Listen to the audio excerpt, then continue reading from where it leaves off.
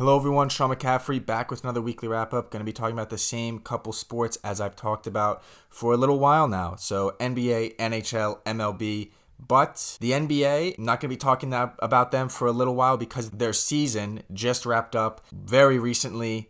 The Nuggets took down the Miami Heat in the NBA Finals. They win the series 4-1.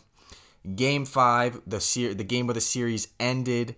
The Nuggets win that game 94-89. They are your new NBA champions.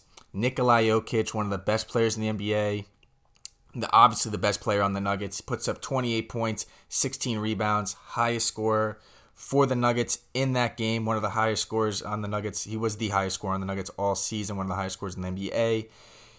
Again, had another great game. Of course, other players from the Nuggets were important contributing factors. Jamal Murray, Aaron Gordon, Michael Porter Jr.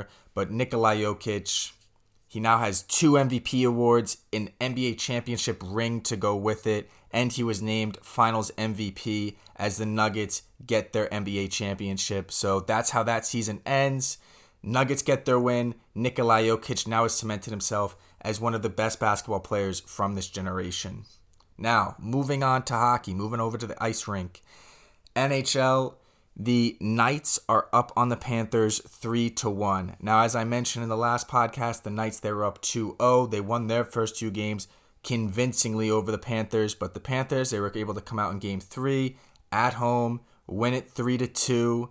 But then the winner switched, same score, but the winner switched. The Knights won Game 4 against the Panthers 3-2. So 3-1, it's going to be really tough for the Panthers to come back from a 3-1 deficit in the series, but you never know what can happen. NHL playoff hockey is always crazy. It's always wild, so that'll be a really interesting series to see how that wraps up and who's going to be the Stanley Cup champion.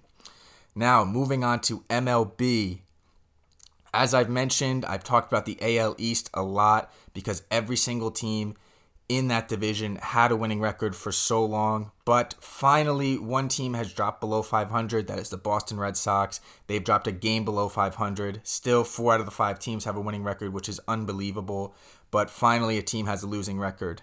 And then kind of the switch of that, where the AL East is such a competitive division, the AL Central is the opposite, not a competitive division at all. The Twins sit atop that at 33-33, so a 500 team sitting atop a division is not very impressive, does not show that the division is very competitive.